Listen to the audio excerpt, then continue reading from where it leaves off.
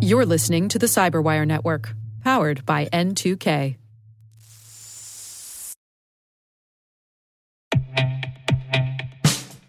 And now, a message from Cyberbit. Mastering cybersecurity is like mastering a sport. You build muscle memory through rigorous practice, then you train as a team to foster cohesion while operating under pressure. Like athletes, cybersecurity professionals thrive on hands-on simulation. But traditional courses, certifications, and open-source labs won't build you a winning team. You need Cyberbit. Cyberbit offers a hyper-realistic simulation environment for your SOC, IR, and C-suite to refine your skills, all using the market-leading SIMs, EDRs, firewalls, and WAFs they use every day. Cyberbit is offering Cyberwire listeners a free live-fire exercise. Sign up your team now at cyberbit.com/cyberwire.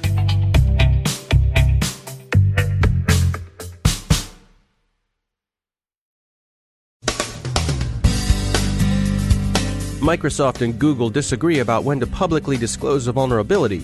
We get some industry reactions to the dispute. Terbium takes a good look at the dark web and finds it's not as uniformly sinister as many believe. Google and Mozilla move to reject dodgy certificates. NIST releases a job map. Anonymous gets a grade of incomplete in its trolling of ISIS. And the shadow brokers news seems a bit old.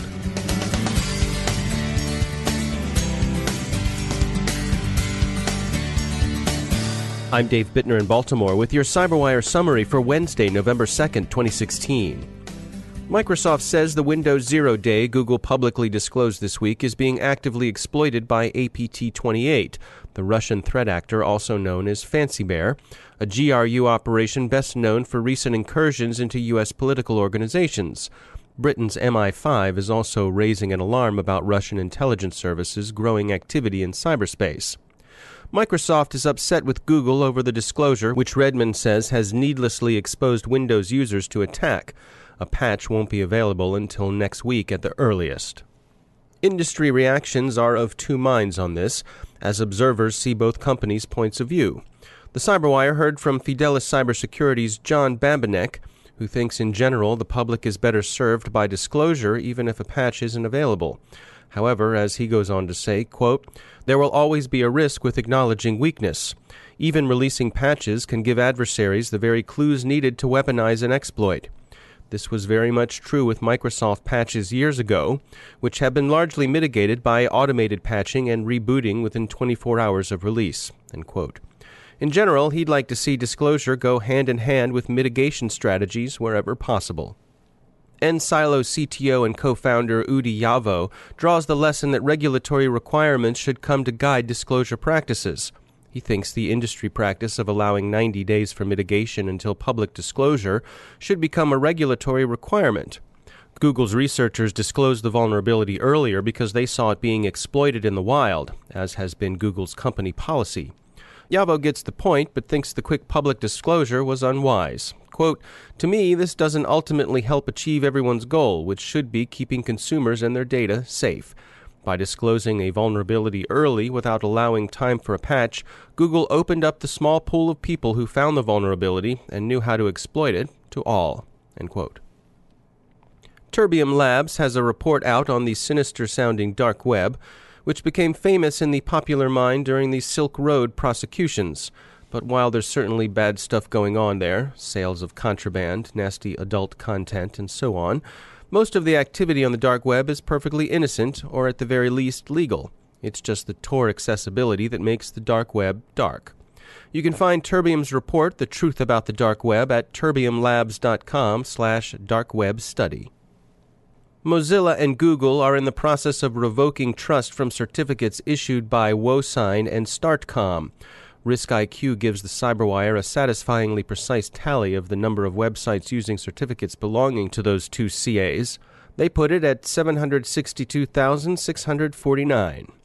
You may begin to see, if you haven't already, secure connection failed warnings coming up for sites that depend on WoSign or StartCom. The concern is that inadmissible SSL certificates can expose users to man-in-the-middle attacks, domain squatting, and redirection to phishing or farming sites.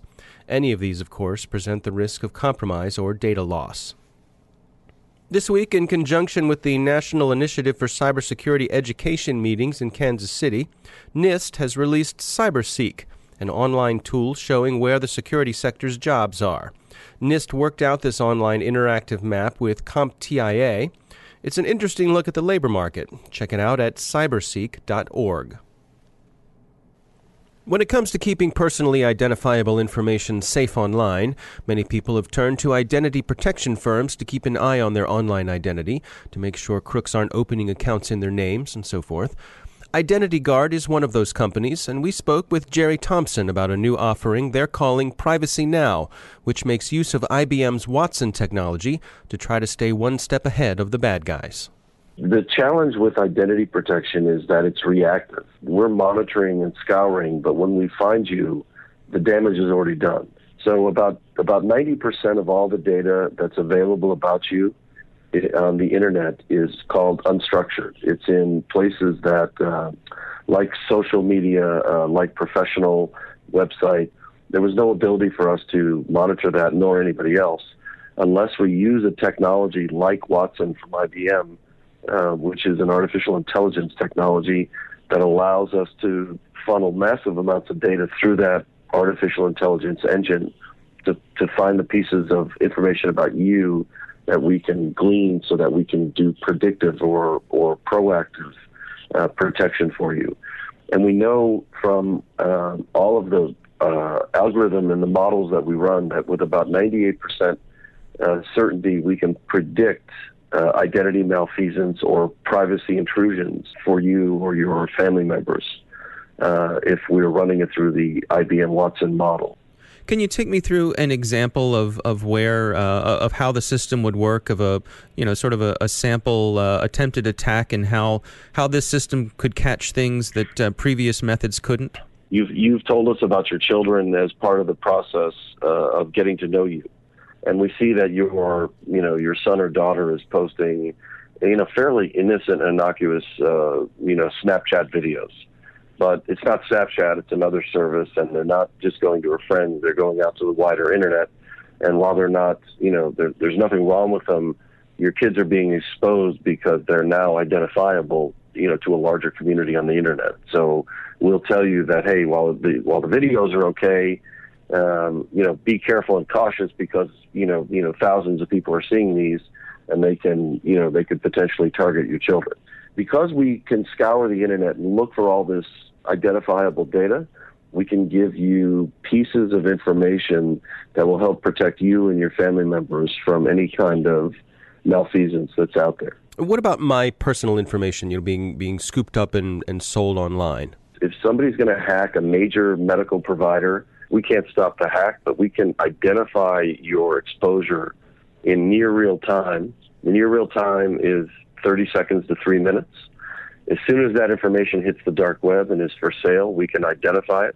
We're very confident we can identify it, and then we can work with you to mitigate that exposure. That's Jerry Thompson from Identity Guard. ISIS territory continues to shrink, and its opponents turn to information operations against the caliphate's coming diaspora. Various anonymous affiliated hackers have been after ISIS for some time. It's unclear, says Motherboard, with what effect. Give Anonymous an incomplete and note that the hacktivist collective is predictably skittish about being seen as too cozy with governments, even its allies of convenience against ISIS. Analysts have now sifted through the shadow broker's trick-or-treat data dump and find it mostly old news. The servers listed apparently weren't in equation group use after 2010. The shadow brokers are still grumping about the wealthy elites, how somebody ought to do something about the U.S. elections, and maybe the shadow brokers will. And above all, how come no one's bidding on all those equation group exploits the brokers are auctioning off? Come on, sheeple, take your heads out of the sand. Or so the brokers might say, you Amerikanski you. Anyway, free elections, free beer, so we hear. And if you're taking orders, brokers, make ours a natty bow.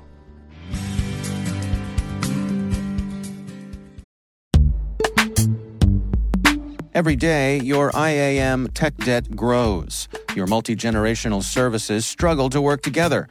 Building an identity fabric can fix this. It makes all your identity tooling stronger and allows you to connect any app to any service you want to use, with zero coding, zero maintenance, and zero app downtime. Strata's identity orchestration platform separates the identity logic from your applications, so you can optimize existing IAM tools and manage them in a single control plane. Now, every vendor, standard, and architecture work together. In short, building your identity fabric means you can secure your non-standard apps, keep your complex access policies, retire outdated IDPs, and modernize in record time. So build your fabric with Strata Identity and get rid of tech debt for good. Visit strata.io/cyberwire, share your identity priorities, and receive a pair of AirPods Pro. Offer valid for organizations over 5,000 employees. Connect today at strata.io/cyberwire.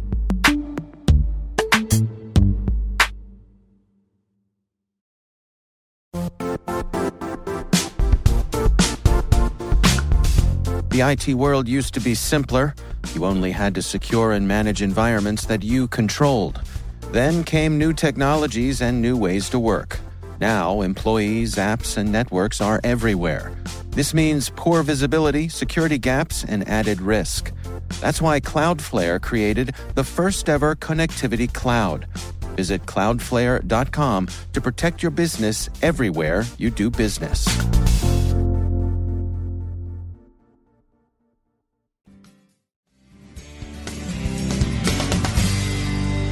Joining me once again is Ron Yahalom from Ben-Gurion University. Ron, I know a lot of your research has to do with USB devices, and I thought today we'd talk about ways that people hide data on USB devices. Okay, well, there are some very simple, basic data hiding tactics. For example, you can always write a malware that writes into the master boot record of partitioned devices, or alternatively into a volume boot record. There's not a lot of space there available for writing, but for example, you can override the boot sector or other different areas. And those are pretty basic attacks. They're useful for holding certain values, but not a lot of data. Other methods include maybe writing inside reserved sectors, for example, on a FAT partition, if it has any reserved sectors. And even a more complex method would be to write into certain clusters on the partition and then just go back to the FAT table and for example, mark them as bad clusters or used clusters. So they might go unnoticed by the operating system's driver. You can also sometimes, if you really want to hide your data, you can go to the root directory table and then just delete the entries that lead to those clusters, and then it won't be visible. There have been more complex methods. For example, let's consider the Fanny malware. According to Kaspersky's lab's global research and analysis team, Fanny is a computer worm that is thought to have been created by the Equation Group way back in 2008 and distributed throughout the Middle East and Asia. Now, its main purpose was apparently to map air-gapped systems, and it was able to spread by exploiting the same vulnerabilities that were exploited by the famous Stuxnet or Flame worm. So when a USB stick is infected by Fanny, Fanny creates a hidden storage area on the stick using its own FAT file system driver. If an infected stick is plugged into a computer without an internet connection, Fanny will collect basic system information and save it onto the hidden area of the stick. Later on, when the stick containing the hidden information is plugged into an internet-connected computer, the data will be scooped up from the hidden area and then sent to a command and control center. How exactly is this done? Well, Fanny simply changed entries in the root directory table so that they would be ignored by the file system drivers, as if it were a data corruption or a bad block. As a result, this entry is not visible in Windows, Mac OS, or Linux, and it's probably not visible to all other implementations of any FAT driver. However, the Fanny malware is able to recognize those entries because it marks them using a magic value. So with the help of its own FAT driver, it looks into the root directory and locates the entry, which starts with the magic value. Then it navigates to the address on the partition that appears right after a special flag value in that entry. And this address will have a different magic value serving as a marker for the beginning of the hidden storage. So you see, it's a very complex attack, all done by manipulating the FAT file system. Are there any ways that people can protect themselves from these sorts of attacks? It pretty much usually goes undetected because it's very hard to detect these things even by conventional or non-conventional forensic tools, because you simply don't know what you're looking for. The Equation Group is widely known for using encryption to protect its data. Specifically, the FANI didn't make an effort to encrypt data, but had it done that, you would not be able to distinguish between actual corrupt data, binary data, or encrypted data. So it's very hard to detect these things. Ran Yahalom, thanks for joining us.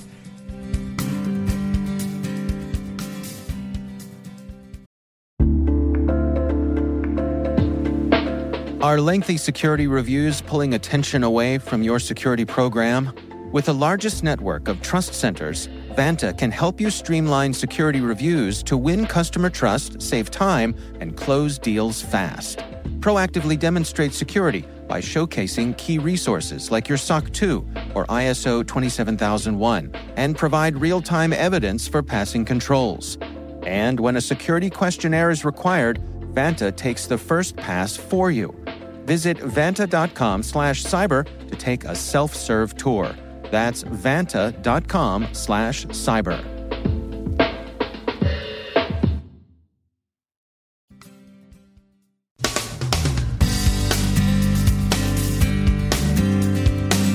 And that's the Cyberwire. We are proudly produced in Maryland by our talented team of editors and producers. I'm Dave Bittner. Thanks for listening.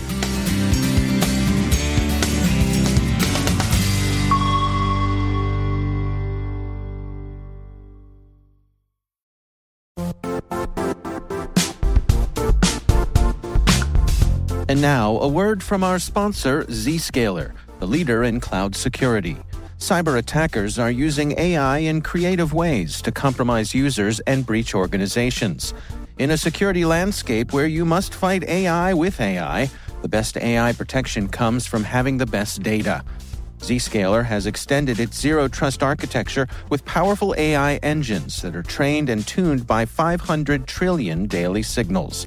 Learn more about Zscaler Zero Trust Plus AI to prevent ransomware and AI attacks. Experience your world secured. Visit zscaler.com/zerotrustai.